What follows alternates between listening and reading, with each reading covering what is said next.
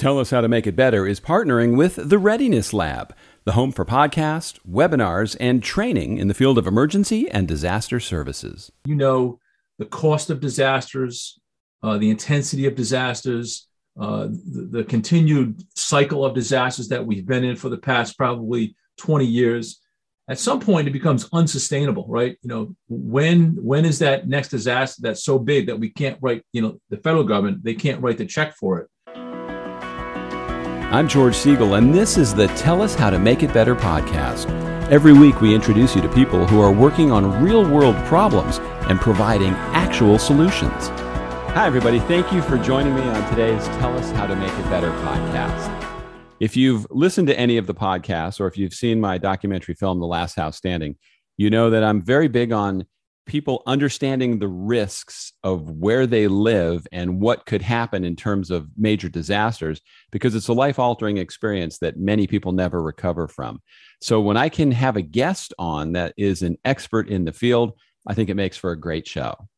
My guest today is Pete Gaynor. Pete is the Senior Vice President and Director, National Resilience, Response and Recovery Programs for the LERO Group, and is the former FEMA administrator and acting Secretary of Homeland Security during the last presidential administration. During his time at FEMA, Pete led the agency's response to more than 300 presidentially declared emergencies and major disasters. And during the historic year of 2020, he oversaw FEMA's first ever operational response to a nationwide pandemic while simultaneously responding to a record number of disasters.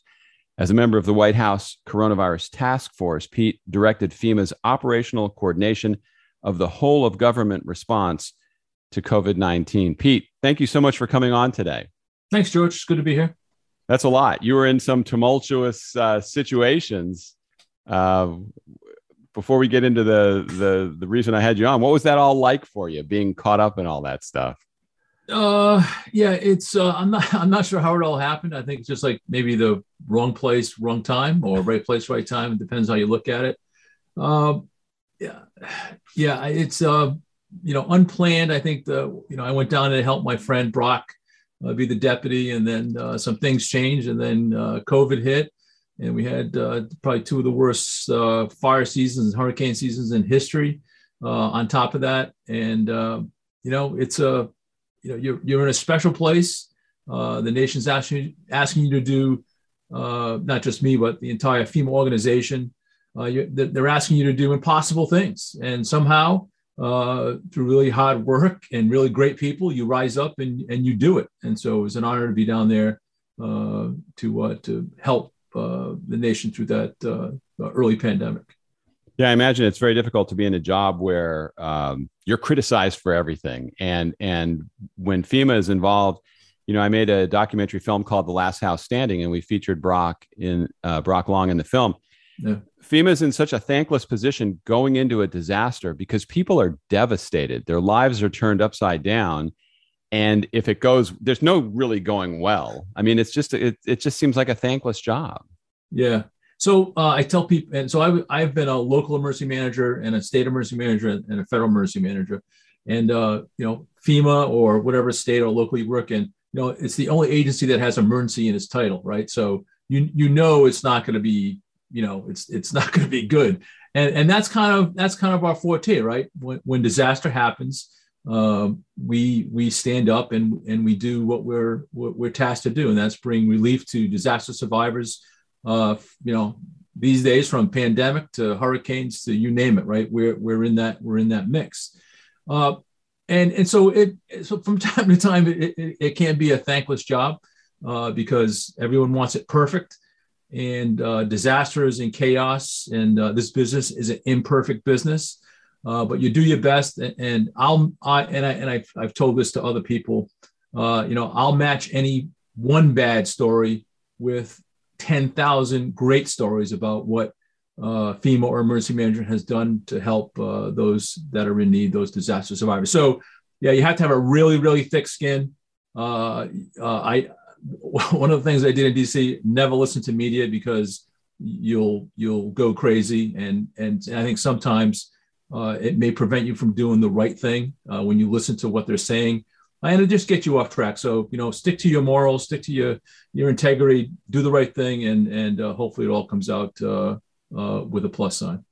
Yeah, I think the media naturally just looks for the bad stories. Yeah. They very rarely gravitate towards the good ones. When I used to go around talking about the media to groups, I would say, if you have a nice family of 5 or 6 people living in a house and everybody's, they go to church, they do their jobs, they're A students, nobody cares. But all of a sudden dad gets caught with a hooker, mom is drunk driving, the kids set fire to something. It's the lead story of the news. Yeah. We want to see bad things happen. Yeah. So, and that's probably human nature, right? I guess maybe we take pleasure in somebody else's misery. I don't really get that. Being in the misery business, right? You want to kind of relieve all that. And so, just the ground floor of all this is, the FEMA administrator travels a lot, right? To and from disasters, all on, for the most part, all on commercial airlines. And so I did a lot of traveling across the country from disaster to disaster. And, typically I'm wearing my FEMA gear, my FEMA shirt, and they don't really know who you are. But in an airport, I've had dozens of people come up to me just randomly, right? And just and they're not thanking me personally, but they're thanking FEMA for everything that they've done for a brother or a sister or cousins in some previous disaster. I've never had anyone come up to me and say, you guys do a terrible job. I think 100% of the interaction that I've had is people that really appreciate FEMA or emergency managers doing the thing that not many people want to do or can do. That's great. And that's so important. It's great to hear that. Now, what I like to do with this podcast, one of the reasons I started it is we identify problems and we talk about people that are solving them. And I think that's so huge, rather than just complaining about things, to actually make a difference. So what would you say is the primary issue or problem that you work on? I mean, now in your day-to-day basis? So I work for a company called Lero, and basically it's an engineering, architecture company, project management, construction management. We don't do construction, but we do the management, all those things. And we have a disaster recovery business. And one of the reasons I joined is to build a more resilient nation, right? And because if you don't, invest in pre-disaster initiatives like BRIC, Building Resilient Infrastructure and Communities, a new program at FEMA, or just make investments in trying to make the next disaster a little less impactful to your neighborhood or to your state or to your town or your city, then we get into this cycle. So how do you promote best practice? For instance, building codes, right? In order to have a more resilient home, right? Just a simple concept. You have a more resilient home, you have to have a design, and you have to build it to a code that can withstand the hazards where you live. So whether you live on the coast, you live in earthquake country, you live in flooding, a flooding section of the country, what can you do to make your house more resilient? Retrofit it, because that's where it all starts, right? If you can if every homeowner in this example just did a couple things that make their home more resilient, buy flood insurance, for instance, to give your family a little more insurance when the bad day comes, then I think we would all be better off as a nation, right? And right? The cost of disasters, the intensity of disasters, the continued cycle of disasters that we've been in for the past probably 20 years. At some point, it becomes unsustainable, right? When is that next disaster that's so big that we can't write, the federal government, they can't write the check for it. So I think a lot of smart people have done a lot of work to say, hey, let's make these investments in disaster resilience, risk reduction ahead of time, because we know we're going to spend,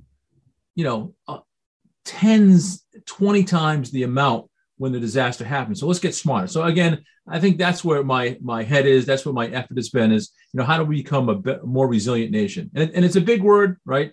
It sounds really great to say, but actually doing it is really hard.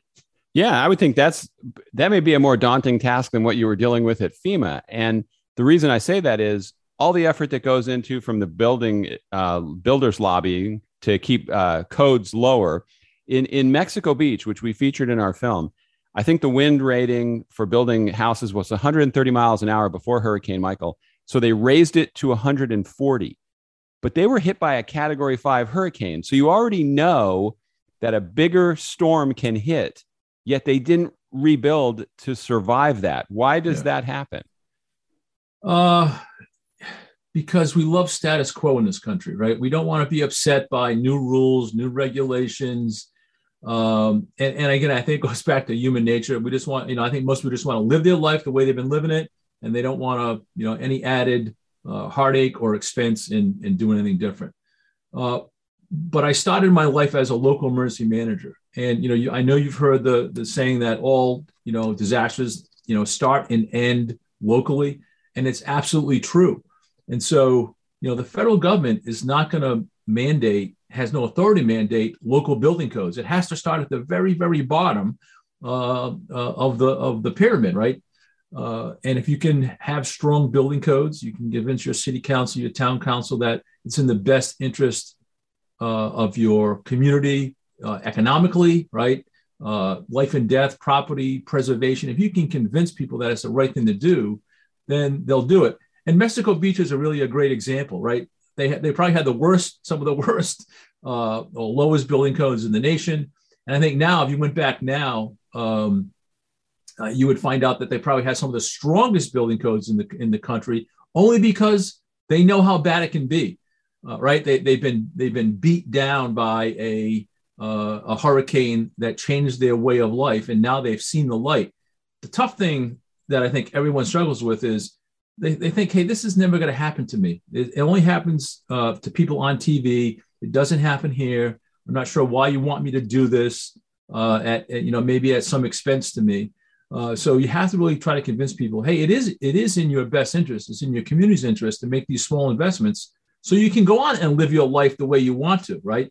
But there's some give and take in that. And again, I think like 65% of counties, cities, and towns don't have a modern building code. And why is that? I mean, I don't necessarily know, but you need to keep the pressure on your local elected officials to change those things. But in the case of Mexico Beach, wouldn't it have made sense to say, let's take South Florida's building standards. Let's build to withstand a Category 5 hurricane, as opposed to a Category 3, maybe a 4. Why? So that was a perfect example. It's like with what they went through there, it was one of the most unbelievable scenes I've ever seen, with all the destruction and the people's lives that were turned upside down. And that's not even calculated in the cost of damage, is how your life is disrupted and how vulnerable you are after a disaster. So if ever there was a situation where they could have built back to a higher code, that seems like it should have been it. Well, I mean, I think it's lack of imagination on a lot of people's part. So you've been down there, and I've been down there to Mexico Beach, and you've seen the pictures of before. It's a wonderful place to have a beach home right on the water, small community, right? Very tight knit. A lot of old families down there that have, passed on some of those homes generation to generation. And then you go back after, and it's nothing but flat concrete pads. Like, there's no homes down there. And so how could you have convinced the homeowners pre-hurricane to like, hey, this is what your community is going to look like if you don't do anything? So, I mean, how do you get people to like see that vision and take action? It takes a lot of work. Some people down there, I mean, there weren't many homes that withstood the hurricane, but there were some homes down there that built a code. They were elevated off the ground, or they had reinforced concrete that allowed that home to stand. And you look around, and it's like 99% of the homes are gone. There's a couple down there that took action. Well, imagine if that was the other way around, right? Mexico Beach would, they would have recovered in a matter of weeks if that was the case. Yeah, and so I don't understand it. I think they could have built back to a higher standard. I fear for what would happen if they got hit by another one. And if we look at Louisiana, what was it? Last year, it was 2 years ago. They got hit by 4 hurricanes. Yeah. Lake Charles and surrounding parishes there really took a beating from Laura, Delta. I've lost track. I think I was in Louisiana so much I got to pay taxes last year on all my visits down there. But yeah, yeah, it's human nature, and what's the trick to overcome human nature? I don't know. If I figured it out, then I'd be a hero. But it just takes pressure, and it really starts. I think it starts with building codes, right? That if you can change building codes, then you can actually build to a more resilient state, and it doesn't cost that much more. I mean, I'm looking at some of the stats. If you build like a $300,000 house, 1.5% of that total, $5,000 is dedicated to more resilient building, hurricane straps, and all those kind of things. It's not expensive, but you just have to realize that you need to do that because it's in your best interest, your family's interest, your community's interest. Yeah, and I think guys like you that are experts in the field and people that I read the stuff that they post online, I go, well, these guys understand it because they're doing it every day. But we were in Moore, Oklahoma, where it took 4 or 5 major tornadoes for them to finally change the building code there. I was amazed by how many people there did not have a storm cellar. So we went around trying to find out how much they cost, and it ended up you could get one for $3,500. You could finance it with very low interest. Yet a very small percentage of the population had it. Why do you think that is? Because if I lived in Oklahoma, that would be a must-have. You see what happens there and the damage that tornadoes. So they did the right thing. They finally changed the building code, and it has saved structures. But people still don't seem to take it as seriously as they should. Yeah, I mean, I think it goes, just the human nature, right? It's not going to happen, right? These things only happen to other people. And it hasn't happened, let's say that you're 65 years old, you've been living on the planet for 65 years in that community, and maybe it's happened a couple times, never happened to you directly. And you just say, well, it's not, the odds are it's not going to happen. And I'm just going to try to beat the odds while I'm here on the planet. And in some cases that may work for you. In other cases, not so much, right? Because you've seen the devastation across the country, whether it's from a tornado or flooding or wildfire. It will change your life forever, right? It will completely change your life forever. And I'm not sure people realize that.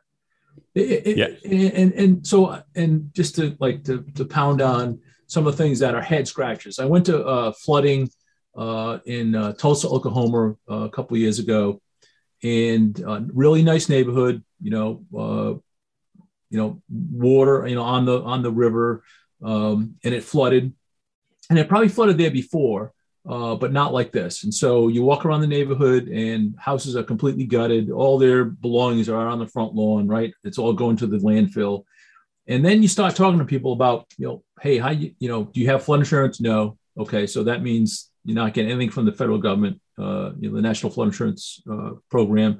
You're not getting any money from the federal government to help you, rebuild your house, because homeowners insurance doesn't cover you for that kind of flood. And then you run into people that say, well, I don't even have homeowners insurance. Like the house was passed down to me, so I have no flood insurance. I have no homeowners insurance, and I'm not really sure what to do. Right. And this is like a middle-class neighborhood. This is just like middle-class America. And then you have to scratch your head about how could you allow that to happen, right? But as head of family, how can you allow home insurance to lapse on your structure that was at risk of flooding, right? Because again, you're not, most likely, maybe you get back in that house with the help of friends and family, but maybe you have to move into something subpar, right? So if you can have that vision of what it can look like, then maybe you'll do something different. And again, I think that's the story you have to keep telling, right?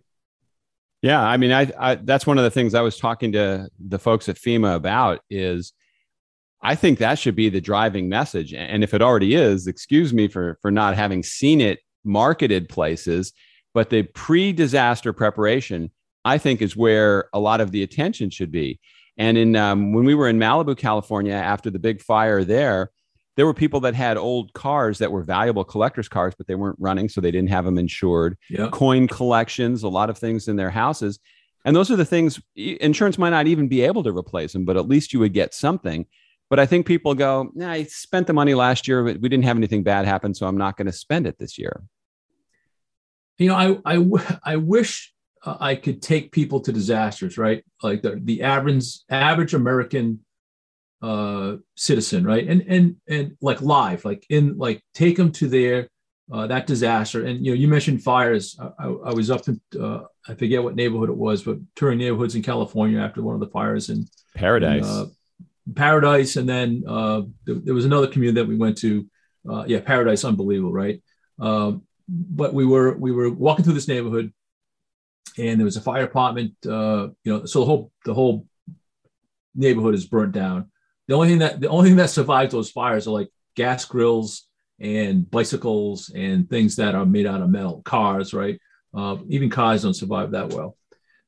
And there's a homeowner who is, with the help of some local firefighters, is sifting. They have these little square wooden trays with wire in the bottom of it, and they're sifting through, shovelful at a time, their entire household to try to find something like a family memento, right? Whether it's rings or a watch or something.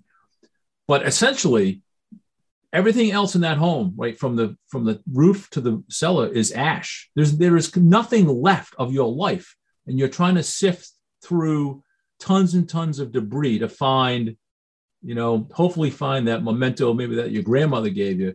It will crush you, right? If you were there doing it. So if you could take an American taxpayer in the moment to go see that, we would change the way we look at disasters and preparing for disasters. Well, that's why that's why I'm trying to get more people to see my film, because we give them story after story. There's a family in Malibu that they had 4 fireproof safes that melted during the fire and ruined everything. The only thing that survived on their lot was a pizza oven that they had imported from Italy. And the woman said, I wish I had kept my jewelry in the pizza oven. It might have survived, but it's heartbreaking. And then some people go, well, they're rich, they can afford it. No, nobody can afford that. The things you lose, you can never get back. It's just heartbreaking. Yeah. You walk away with nothing. I mean, you walk away with the concrete foundation. That's all that you have. And then good luck building. Have you been to some of those communities like Paradise, Santa Rosa, building back after a fire or a major disaster? It is a long haul. If you're a homeowner, right? It will break your spirit. So what people found out in Malibu was, because the code had evolved over the years, you could only build back the exact footprint of your house if you wanted to start right away. If not, you had to go through the whole permitting process. So if you wanted to get that view, or you wanted to have your house facing a certain way, it wasn't a slam dunk. You could get away with that. Yeah. I mean, if you could only inject people with some of that, right? As a vaccine against, not taking action, we'd be better. But it takes all of us beating the drum to get that through people's heads. Yeah, I agree. I think it's very hard to get people to get out of that way of thinking. And another thing they don't think about too is, after the disaster, all the lowlifes that come in and then rip them off and take advantage of them. And we saw numerous examples of that in Panama City and Mexico Beach, where $10,000 to throw a tarp on your roof, or assign your insurance benefits over to us and we'll make sure your job gets done. And then they disappear. One guy ended up in jail who was actually showing us around. I mean, this just brings out the low of the low. Yeah, it is heartbreaking, right? So you're paying $10,000 for a blue roof, where the Army Corps of Engineers will do it for free. So like, how did that happen? How come you didn't know about free roofs, right? Or a program to keep you safe, through your local community, to make sure that every contractor has a license that comes in, right? There's some really proactive communities out there, but you're right. You're already bent and broken from the disaster, and now people come in to take further advantage of you and set you further behind. So, listen, this is I think if we had an answer for all of it, we wouldn't be talking today. And it takes just, again, beating the drum about what you can do pre-disaster to make yourself more resilient, and how to keep yourself safe should a disaster happen, and get back to whatever that new normal is quicker. And the speed, the intensity, of disasters just keeps coming and coming and coming, and in some cases it's hard to catch up. I mean, and I'm speaking for FEMA, right? Hundreds and hundreds of disasters pile up, and recovery is a long, grinding path for everyone, to include the federal government, right down to the homeowner. Yeah, I wish there was a way that could be incorporated into the statistics of a disaster, is the pain and suffering after the disaster, because people's lives, the media leaves to go on to the next story. Yeah. And then those people are living in that hell for years. Yeah. There are disasters on the books today, dating as far, so federal disasters, probably dating as far back as the year 2000. Still, I remember as the FEMA administrator, I was approving expenditures for Katrina, and Katrina was 2004, and we're still spending money on Katrina, right? And so let's do the math on how many disasters we've had since 2004. I don't even know what the number is, right? But it's hundreds, maybe even 1,000 of federal declared disasters, and we're still paying for all those. Again, it becomes unsustainable, and so where's the balance between what the federal government can do for an individual and what an individual can do for him or herself, right? So again, all starts locally. Champion those building codes and make sure that, if you have to retrofit a house or you're building a new house, that you're building to standards, to keep your family safe. And that's essentially what it is, right? How do you keep your family safe and out of harm's way? Well, it's, in this case, we're talking about natural disasters. This is about building codes and building to standard or above standard. Yeah, that was the primary message in our film, is it really starts from the bottom up, that every homeowner needs to be their own best advocate, because truly nobody's looking out after you. Your builder is counting nickels when he builds your house. And unless you ask for specific things, I don't think they're going to do them. And if they proudly strut and say, we build to code, you need to check what the code is and see if the code's even enough where you live.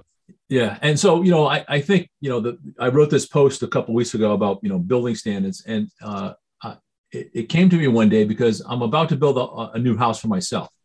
And, wouldn't it be embarrassing, right? Just like personally embarrassing for the former FEMA administrator's house for the roof to blow off, right? That would be that would be personally and professionally embarrassing for me. And then, so I said, let me make sure that, when the builder gives me all the specs, that he has all these things that, building, straps and connectors and tie, all those things that don't cost a lot of money, but will make my new home, more resilient. Am I getting impact resistant glass in my house, right? Is that part of my new build? So there's a lot of things. So it made me wonder, like, a lot of people are either retrofitting and building a house. So let me help them. Let me help myself, right? Because I've seen how bad it can be. But let me help some others by pointing out some things that are, cheap to do, easy to do, and with some forethought. It doesn't really add too much money to, again, whether you're building a new house or retrofitting a new house, or looking to buy a new house, to see if those things are part of that build. So there's lots of resources out there that you can go to and get free help from. Did the builder run when he saw you coming, knowing that he's going to have somebody watching him who actually knows what they're doing? I probably haven't. I don't have a builder yet, right? Okay. So I'm still in the planning process. But I'm sure when I lay out all my demands, I'm sure the builder will have to swallow hard a few times. Yeah, I mean, I'm going to give an expert like you one piece of advice, only because I've gotten kind of screwed every time I build or buy a house, is you got to watch those guys every second. Oh, yeah. I mean, just every second. So in your opinion, when we take the problem that we've been talking about, it's that all these disasters, all this rebuilding and it keeps happening again and again. How do we make it better? Well, I mean, so the first thing, and I'll just talk about some just basic things that anyone can do today.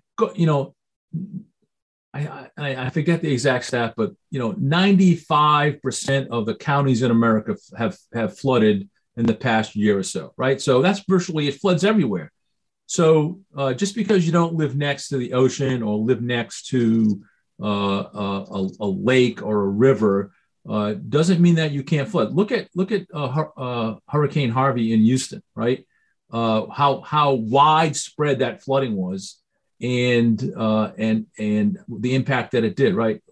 Those people that got flooded that were far away from the flood zone never had an idea that it could flood, and so get flood insurance. It's the average premium is like $700 a year, and I know for some that may be a hard thing to do, but you're trying to protect your investment, right? You have to have car insurance, right? So you have to have a car to get to work and do all those things that we all do. So protect that investment of your house, your greatest investment.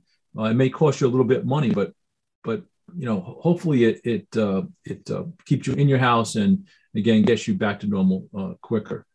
I think the other thing is you have to educate yourself about what's around you. What are the risks where I live, and how do I reduce those risks and mitigate those risks so I'm ready for the next thing that happens. A lot of these things are not high cost kinds of things, but it really is awareness and taking the initiative to again protect yourself and your family from these things that will happen, right? And then you have to believe that it can't happen to me, right? It can't happen to me, and I need to take action. Yeah, I mean I think that's so well said. Is that understanding what the risks are where you're buying that house, instead of getting wooed by the bells and whistles, the granite countertops. Maybe they have some nice special carpeting in there, or they painted recently. But it's the structural things about your house. Where could that flooding come from? Flood insurance isn't that expensive if you don't live in a flood zone.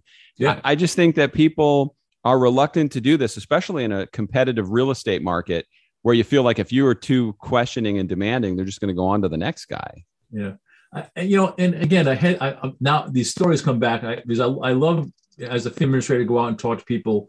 And I visited this, and I'm not going to name the state or the locale, but I talked to a woman who lived right on a lake, like on a lake that flooded, and it had just flooded. And I asked her, "Hey, do you have flood insurance?" Nope.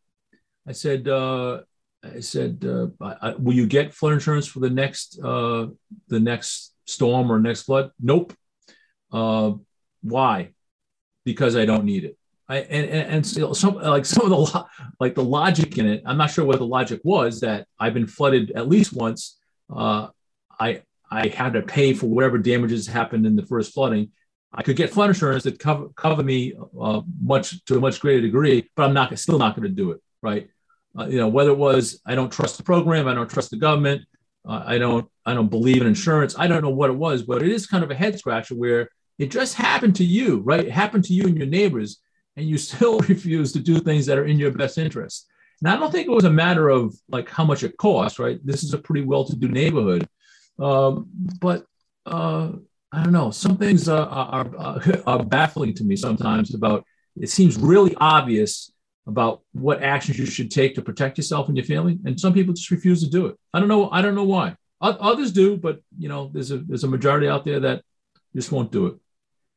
Yeah, I don't understand that at all. Why people don't? It's their biggest investment, yet they probably put more money into things that completely are irrelevant in their lives. Yeah. When I lived in San Antonio, Texas, we had the effects of a hurricane, a lot of rain in 1998, and people that lived 4 or 5 miles from a river were flooded because of how high the water came up. And I just don't think people think about that. They don't look at a map and go, "Hey, there's a dam 5 miles up the road from me. What if that breaks?" Yeah, we just don't think. Yeah, and the federal system is at odds with itself, right? It really is. We don't really have a law or a policy about repetitive, so I'll pick repetitive flooding or repetitive disasters. I live in a flood zone. I get flooded. FEMA comes. I get some money to build back my house or life better. I stay where I am. Nothing changes with local code. It floods again. Same cycle, right? I get money from the federal government. It floods again. I get money from the federal government. So we're not, speaking on from the federal FEMA side, we're not helping ourselves with some of these programs that just logically don't make any sense. But again, if you're a local elected leader or a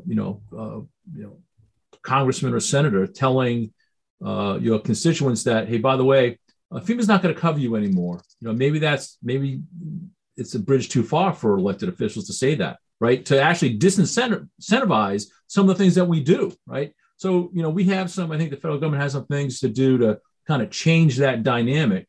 But if hey, FEMA will be here or the federal government will be here to kind of, give me money or give me resources and I can stay right where I am, then maybe that's the easiest path for people. But we need to fix some things, I think, at the federal level to kind of change that dynamic.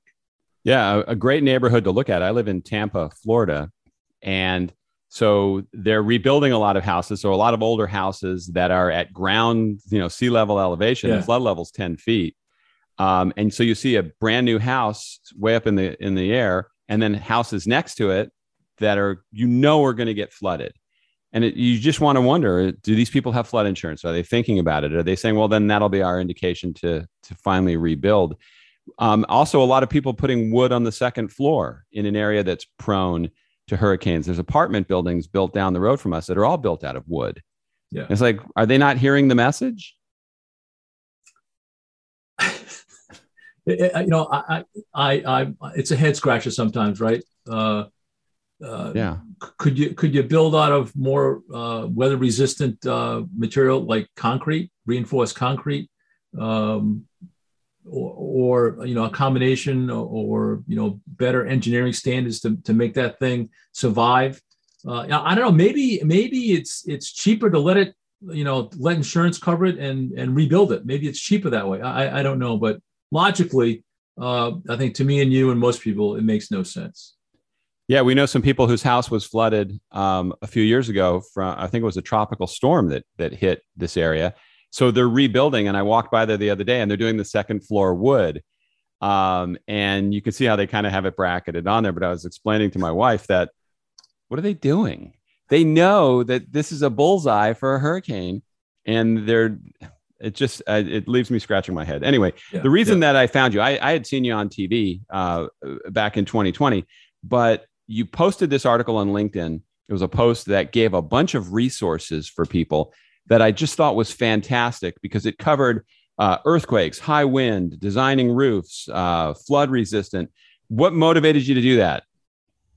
Yeah, I think so. I've always been like a pro building code, right? Modern building code, right? From as far back when I was a local, especially at FEMA, seeing the impact of a disaster on a community that has no building codes, right? It's sad and it's completely avoidable if you took some action. And then again, like I said, I'm about to build a new home, and it's like, oh, I need to make sure that I'm doing all the right things because I know, in my head, right? I've been to floods, hurricanes, fires, you name it. I've been to all of them, earthquakes. And I see what happens to communities, to a home that's improperly built, engineered, and more importantly, it's really not the structure itself. It's what happens to the people that live inside of it, right? Does my wife want to live in a shelter for 6 months? It's not happening, right? My wife is not going to put up with that. My family's not going to put up with it. I don't want to do it because I've seen it. So what can I do now? And so that's the kind of motivating me because I'm actually in the process of doing it. And I kind of want to make sure that I share all those resources out with people that may be in the same circumstance or thinking about doing it, or they could share that out with people that are doing it. But again, all free resources that are out there available from both the federal government and from the private sector who have an interest in all this. Flash is out there. Fortified Homes is out there. You can find all those things online, and again, free. And look at those specs, hand them to your builder, and say, "Are you building this for me? When I build a new home or retrofit a new home, are you doing all these things that we should be doing?" And if the answer is no, then you need to take a serious look at specs and the end result. You don't want to get yourself in a jackpot when it's avoidable for a small amount of money. I think let me answer for them right now. And the answer in most cases is probably no. And you have to demand it. You know, when we were in Moore, Oklahoma, the builder we interviewed, when they changed the building code, I think it added, they said $1.50 per square foot to the cost of construction, which she said was roughly adding granite countertops. And I said, what would have people have chosen if they just had the choice between granite countertops or the higher code? And he said most people would choose the granite countertops. Yeah. And that tells you everything you need to know. It's like we're our own worst enemies as home buyers because we don't demand more. We let them get away with it. And as long as we don't hold them accountable, they will continue to get away with it. Yeah, and I agree. But again, I think it all starts with education. If you can arm people with that information and kind of make them see the light, then maybe they'll then make a different choice, right? Maybe they'll get a lower grade counter and do the other thing, or just say that investment of 1.5% of the total cost of the house. I'm going to make that investment to make sure I can stay in the house, without interruption should a disaster occur. I mean, that's kind of it. So education, I think, is key. Making people aware of what's out there, what they can do on their own. So whether or not you have strong building codes right in your community doesn't really matter. If you're educated, you're made aware, you have the resources, you can build to whatever standard you want to build. Of course, it costs a little bit more money, but don't let the lack of building codes determine your future, right? You should arm yourself with good information and demand, whether you're doing a retrofit or building a new house or buying a new house, that these things are part of the future of your life, and more importantly, the future of your family, right? Because it's not necessarily about the building; it's really about your family, right? The living people that are going to endure the pain and suffering that will come with bad building codes. Yeah, I mean, I encourage everybody to watch. I hate to plug my own film during your segment, but to watch The Last House Standing and to see just how bad it is for people after a disaster. And I certainly want to follow up with you and see how your house comes out, because you could kind of be like the heart surgeon that you see eating the big fatty steak, smoking the cigar, and you're going, wait a second, he should know better. Yeah. We know you should know better. No, I know now. So now, like I'm really motivated now to make sure it all gets done right. Yeah. Maybe I'll chronicle my house build and demonstrate all the things that I invested in. I think you should. So and honestly, is it going to cost me more money? Yeah, it will. But listen, it's from what I've seen in my life, it's the amount of money is inconsequential to the results that you will endure if you don't make that investment. And again, I think that if you get people to see that, right, people would spend that money without a blink of an eye. Yeah. The worst part of making our film is just seeing the pain in those people's faces that are just steamrolled by a disaster. It's like there's that glazed look. You've probably seen it way more than I ever will. Yeah. It's unbelievable. It's heartbreaking, right? It's hot because I'm getting back into my air-conditioned car and I'm going to my air-conditioned hotel and I'm going to get on a plane and go back to my home, right? That's still standing. And I have running water, I have air conditioning, I have electricity, I have all those things. And you're leaving those people behind. It is gut wrenching, right? So I think back to my earlier point, if I could just take those people that haven't been impacted by disasters and transport them real time into the shoes of a disaster survivor while they're shoveling out a shovel at a time, looking for their life mementos, you would change the way we look at disasters in this country. I mean, I don't know how we can do that, but it really is quite important that people understand what's at risk. Yeah, I think it's going to take a lot. And, and even we see it when in the rebuilds, I don't think they're doing enough. And it's scary. It's scary to see. And unfortunately, it's going to keep happening. So if people want to get in touch with you and get more information about you, what's the best way for people to reach out to you? You can just, I'm on LinkedIn. I'm not on Twitter. I gave that up. I'm not on Facebook. Never was. So I'm a LinkedIn kind of guy. My contact information is in there. You can either send me an email or direct message me. Feel free. and I'll try to be helpful where I can. Awesome. And I'm going to put all those resources that you had in your article in the show notes for this podcast, Great. because I think it's huge for people to be able to click to Fortified, to be able to go to all these different resources. And that was a great job putting that out there. Pete, thank you so much for coming on today. Thanks, George. And best of luck with your house. I will. Now I'm going to have to chronicle the whole thing now. Now you got me thinking. That could be a documentary film right there. That would be worth watching. It could be. It could be. All right. Thank you. Thank you for joining me for today's podcast. If you enjoyed what you were listening to, please share the link with your friends so they can become listeners too. And if you have any questions or comments, there's a contact form on our website, tellus-how-to-make-it-better.com. You can give me your thoughts about what you were listening to or suggestions for guests for future programs.